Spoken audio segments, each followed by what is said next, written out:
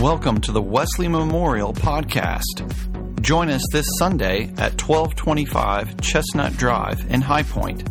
Visit us on the web at wesleymemorial.org. Now here is this week's message. I believe 2 Timothy to be the last book that the Apostle Paul wrote before his death. The last book we have in the New Testament written by the Apostle Paul toward the end of his life. We're going to look at a text in the 3rd chapter of 2 Timothy. Today and for the next 3 Sundays, Pastor Clark and I are bringing a short sermon series inspired by Timothy Keller's book entitled The Reason for God, Belief in an Age of Skepticism. We are in an age of great skepticism. And many people have a hard time embracing and allowing their lives to be changed by the verities, the truths of God's Word. The message this morning from Clark downstairs at 9:45 and from me is how we find and why we find the Bible to be a trustworthy guide for our lives. To get us into that topic, we're going to look at this text from 2 Timothy chapter 3, beginning at verse 10. As you probably remember, 2 Timothy is a letter that Paul wrote to Timothy. Timothy was Paul's young protege. Timothy was, most of us believe, to be the person that would take over Paul's ministry after Paul left this earth. So we're listening to Paul's last will and testament here in 2 Timothy. And particularly in those moments of our lives, what we say is very important. And that's why, for me, it's very significant to see what Paul chooses to talk about here to Timothy as Paul brings his last correspondence that we have in the New Testament. Listen closely to what he says in chapter 3. I begin reading at verse 10 of 2 Timothy. Paul says to Timothy and to us, "Now you have observed my teaching, my conduct, my aim in life, my faith, my patience, my love, my steadfastness, my persecutions, and my suffering, the things that happened to me in Antioch, Iconium, and Lystra, what persecutions I endured," Paul says.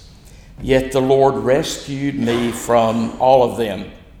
Indeed, all who want to live a godly life in Christ Jesus will be persecuted." That's one of the promises of the New Testament we don't pay attention to sometimes. Indeed, all who want to live a godly life in Christ Jesus will be persecuted.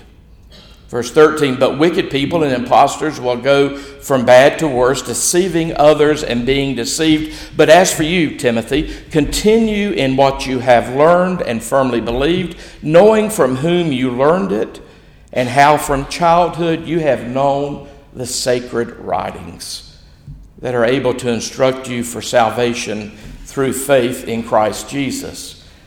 And particularly pay close attention to verse 16, where Paul says, "All Scripture is inspired by God." The 3 words there, inspired by God, is only one word in New Testament Greek, and it's one word that we could hyphenate 2 words and make into God-breathed.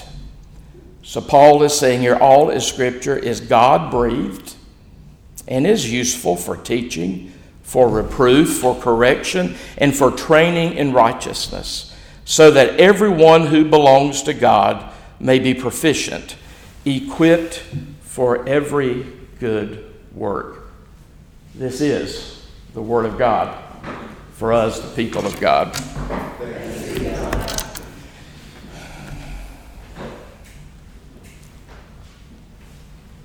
The Bible still is the best-selling book in history. I suspect even most homes of pure pagans have copies of the Bible in them.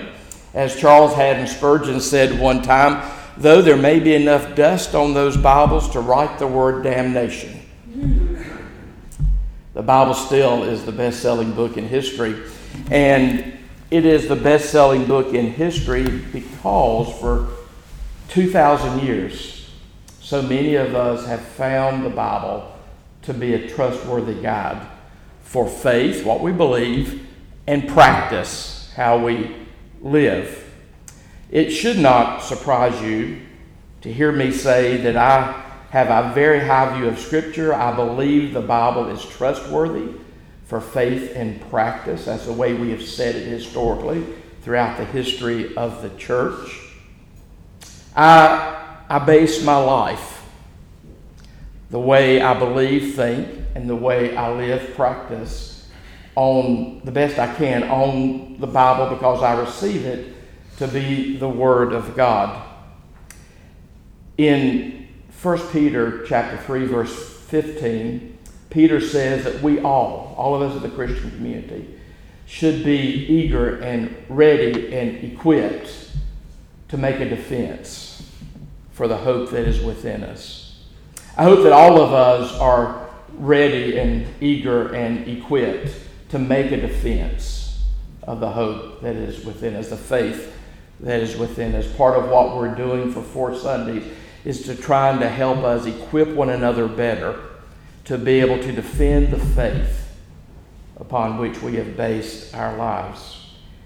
When I think about the trustworthiness of the Bible, I think about 4 specific reasons why I believe the Bible to be God-breathed, why I believe the Bible to be trustworthy for faith and practice. Let me try to quickly offer you these 4 reasons why I believe the Bible to be trustworthy and worth us basing our lives upon. Number 1, like many of us throughout history, I am amazed by how honest the Bible is. Because of the honesty of the Bible, I don't see it to be just simply some documents that were created by a community to help that community. And that's what you'll hear in skeptical quarters, that much of the Bible was created by Jewish people and then Christian people just to support what we want to support. If you look at the Bible, that view of the Bible is really untenable, because the Bible's way too honest to be something that we as a community would have created. Because if we as a community would have just created these documents, we probably would not have created so many problems for ourselves. We probably would not have been so honest to include so many of our failures in these documents. When you look at the Bible, there are things in there, if we were just writing this to make our lives easy, to support our causes, that we would have left out. Because here we are 2,000 years later, still needing to explain some of these things that we find in the Bible. Let me give you some examples. The honesty of the Bible is amazing because it does make our heroes look so bad most of the time. For those of you that spent a year studying the Gospel of Mark with me recently, you heard me frequently refer to the disciples, particularly as they are presented in the Gospel of Mark, as the disciples. Because throughout the Gospel of Mark, they don't come across looking very intelligent. They don't come across looking very faith-filled. They consistently are presented in a very poor light in the Gospel of Mark. Had those disciples just created the New Testament for our purposes, I think they would have made themselves look better, and they would have erased many of their failures, such as Peter's denial of Jesus, and the list could go on and on and on. We have a book filled with the failures of our heroes. And again, a group that would create a book for its own propaganda would never include those sort of things in the book. And we have so many things in the Scriptures that present problems for us. If, again, we were creating it just for propaganda, we'd have left some of this problematic stuff out. Here we are 2,000 years later, still trying to convince people of the reality, the truthfulness of the virgin birth. Just a few moments ago, you professed faith in the virgin birth.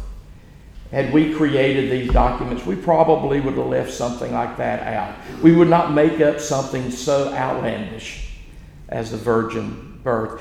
If we had created these documents just for our own propaganda, we wouldn't include stories such as John baptizing Jesus for the remission of sins, because we profess that Jesus is sinless. So that presents a problem when we have in 3 Gospels Jesus being baptized by John. If we had just written this book for our own propaganda, we would have had our guy, Jesus, baptizing their guy, John.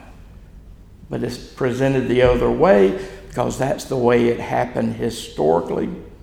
Had we presented this book, created this book just for our propaganda, we would never have had the initial witnesses to the resurrection being women. Women's testimony was not even admissible in the courtrooms of the first centuries and many centuries after that. But here we have women as the initial witnesses to the empty tomb. And again, we would not have created that as propaganda, so that has the feel of historical reality to us. When we look at all the honesty in the Gospels, particularly, it feels to many of us, feels to many great scholars as eyewitness reports. Within the lifetime of some of the apostles, within the lifetime of many of the people who knew Jesus, the 4 Gospels, Matthew, Mark, Luke, and John, were being received as authoritative for the life of the community. When the Apostle Paul in 1 Corinthians says that the resurrected Jesus appeared to 500 people at one time, that was almost a dare from Paul to say, go find some of those 500 people. They're still around, and ask them.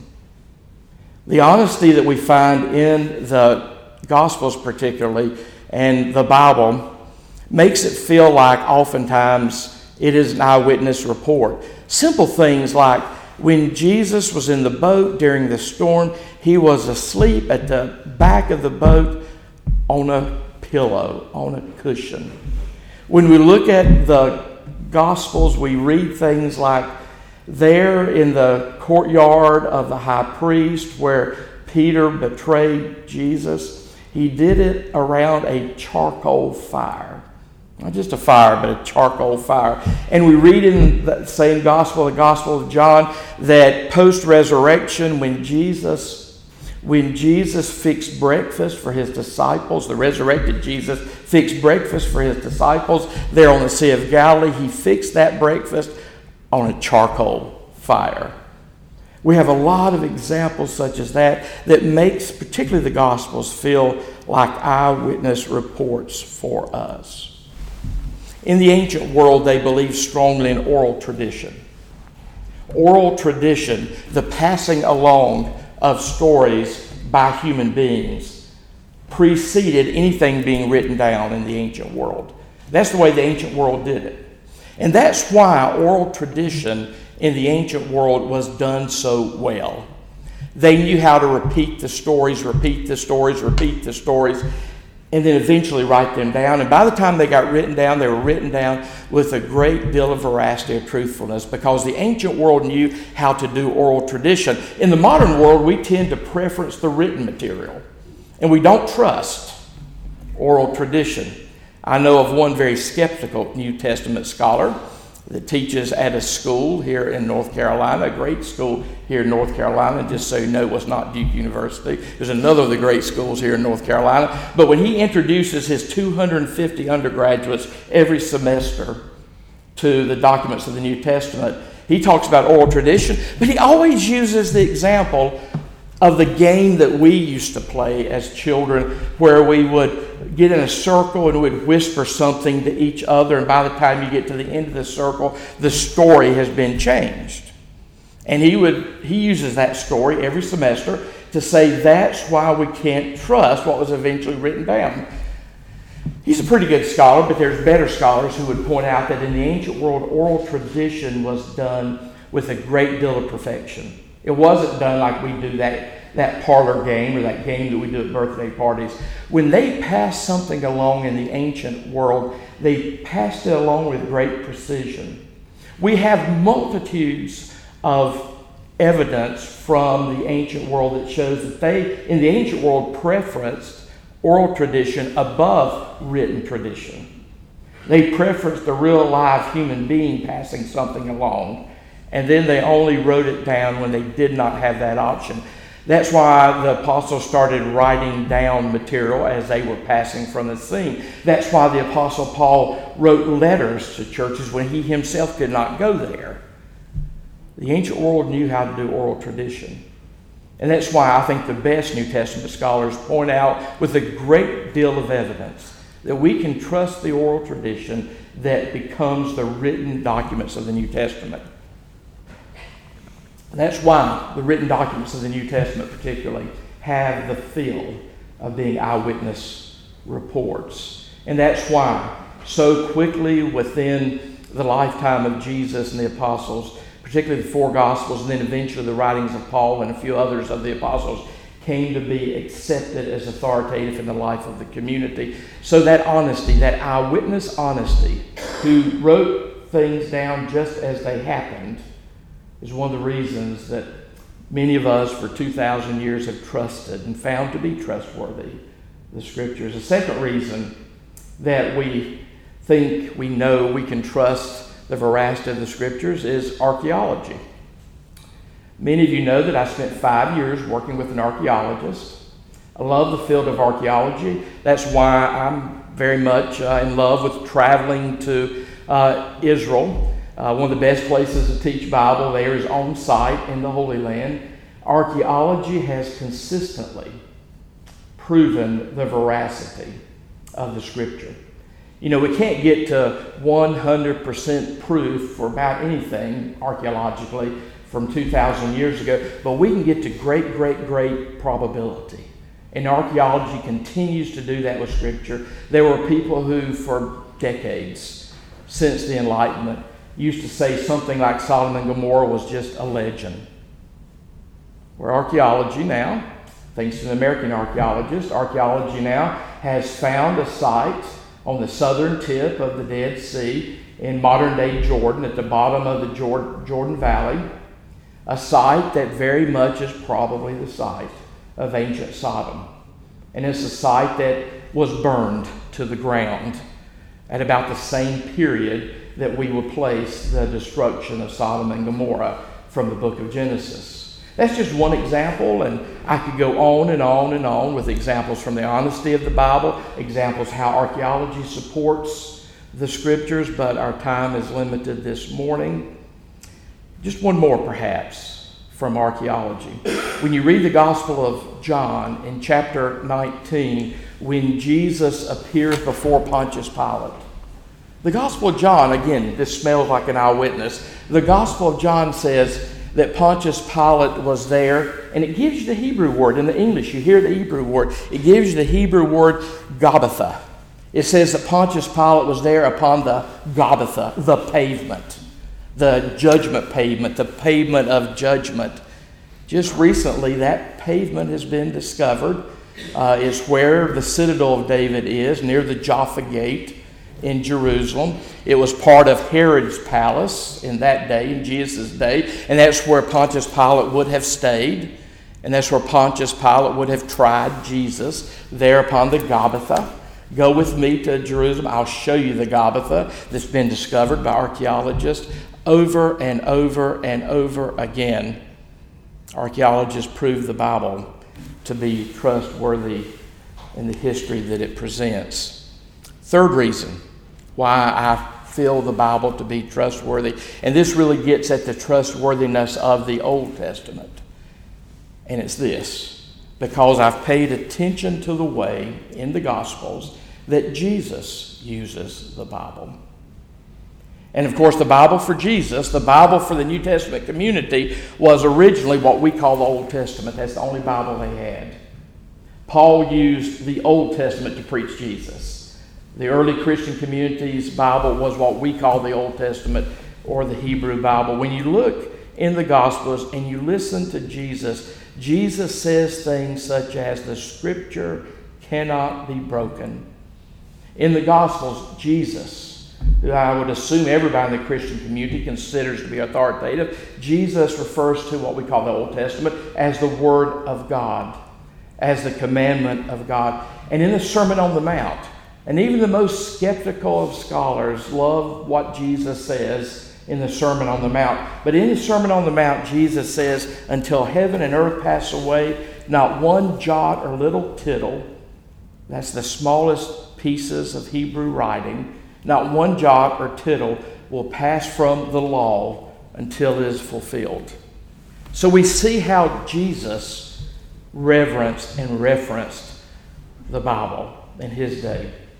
And because of the way Jesus respected Scripture, I therefore respect Scripture. Jesus was always using Scripture to base his preaching upon. When they were asking Jesus about marriage, you can read it in Mark chapter 10, Jesus quoted Genesis chapter 2, what we would call Genesis chapter 2, when he said, for this reason a man shall leave his father and mother and be joined to his wife. So Jesus was quoting Genesis when Jesus talked about marriage. So the honesty, feels like eyewitnesses, the honesty, archaeology, the way Jesus used the Bible, those are perhaps the three big reasons the Christian community throughout history have reverenced, respected the Scriptures. But the fourth reason why I reverence and respect the Scriptures as the Word of God is because of the way the Scriptures have changed my life. Like millions of people throughout history, my life has been changed by Scriptures. You know, I really have never ran across anybody whose life had been dramatically changed by the Iliad or the Odyssey or Beowulf. And I love great literature, you know that. But I've never ran across anybody whose lives have been changed by the great literature. Their lives are impacted by great literature. I'm leading a group right now through the study of The Brothers Karamazov by Dostoevsky. And I know that the study of that great piece of literature will impact their life. But no piece of literature has ever changed lives like the Bible changes lives. And it's changed my life. I hear the voice of God here. And I don't hear the voice of God in the Iliad and the Odyssey and Beowulf and all the great pieces of literature. I see the creativity of God reflected in the great literature. But when I come to Scripture, and this is our Christian conviction, when I come to Scripture, we can hear the voice, capital V, of God. We come to the Scripture not just to be informed, but to be formed. Because we experience God through the Scripture. And that's why I've committed my life to ministry. I've especially committed my life to the intelligent, serious teaching of Scripture. This past week, we started our fall Bible studies here at Weston Memorial Church. And according to my records, right at 160 people were involved in serious, transformative Bible study here at Weston Memorial this past week. Our interdenominational Bible study on Monday mornings. Wow, Women of Wesley study on Tuesday mornings. On Wednesday, I'm leading a large group to the study of the book of Revelation. Clark is leading a men's Bible study with the book of Philippians. This past week, all of those Bible studies started, and right at 160 people know that somehow in the Bible they will find new life. And just as I have committed my life to the serious, intelligent teaching of Scripture, Christians throughout the world are seeking to hear the voice of God through Scripture. I know that since the Enlightenment of the 17th and the 18th centuries, and that was just yesterday in human history, but since the Enlightenment and the rise of the scientific revolution, many, many people have become very, very skeptical about the Scriptures.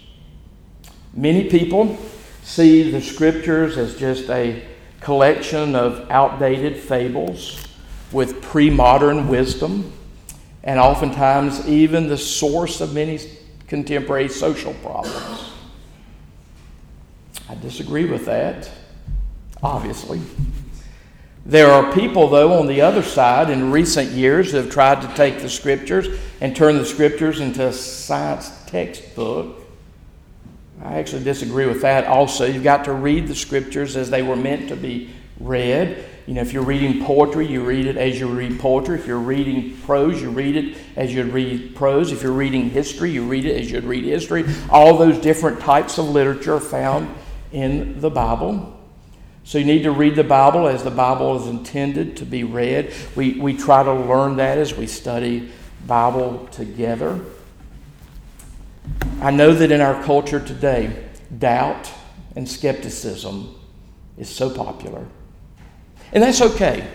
I invite you to bring your doubt to Bible study. I invite you to bring your doubt into your church life. I just encourage you to do this with your doubt.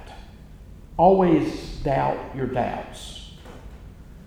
We have created a culture where we've taken skepticism and made that the greatest truth. People accept no truth except the truth of their skepticism.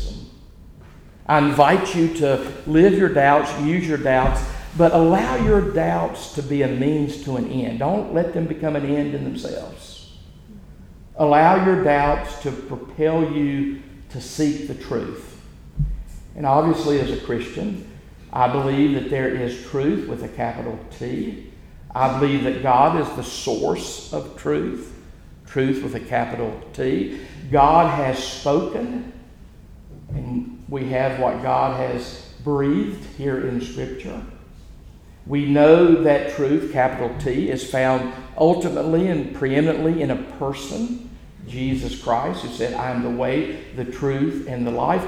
I know that we're in a culture that doesn't even believe truth exists most of the time, and the only truth they seem to find is the truth of their skepticism, and they never doubt their skepticism. But in the Christian community, for so many reasons, we have found the Bible to be authoritative. We have found the Bible to be trustworthy for faith, what we believe and how we think, and practice, how we live. John Wesley, the founder of our movement, was a brilliant man. He was an Oxford scholar. He was fluent in Greek and Hebrew, and to a certain extent Latin. He spent his life with a professorship at Oxford University. But he also was a warm-hearted evangelist. And even though he knew many books, and as a matter of fact, he told his preachers, if you aren't willing to be a voracious reader, you don't need to be a Methodist preacher. Even though he said that, he still referred to himself as a man of one book. And by that he meant the Bible. He knew that this book is in a category all by itself compared to all of the Scriptures. We started a few moments ago singing A Mighty Fortress is Our God from Martin Luther. And of course, Martin Luther's preface to his commentary on the Romans is what brought new birth to John Wesley. And in so many ways, we have been influenced by Martin Luther. Martin Luther in 1521 was brought to trial before King Charles V. He was brought to trial as a heretic for teaching things that were not true. And there at the Diet of Worms in Germany, as he was being brought to trial, and he knew that the outcome of that trial, if he was convicted, could mean imprisonment or perhaps even death, he ended his remarks there before King Charles V with these words: unless I am convinced by the testimony of Scriptures, or by clear reason, I am bound by the Scriptures. I am bound by the Scriptures I have quoted, and my conscience is captive to the Word of God. I cannot and I will not recant anything, Martin Luther said, there before King Charles V. And then many people say he ended with these words: here I stand, I can do no other. God help me. Now I know we're in a culture where many people are captive by their feelings. They are captured by their experience and their circumstances. They're perhaps held captive by their own reason. And those are all good things in their proper place. But I want to live and I want to die captive only to the Word of God. Here I stand. I can do no other. God help me.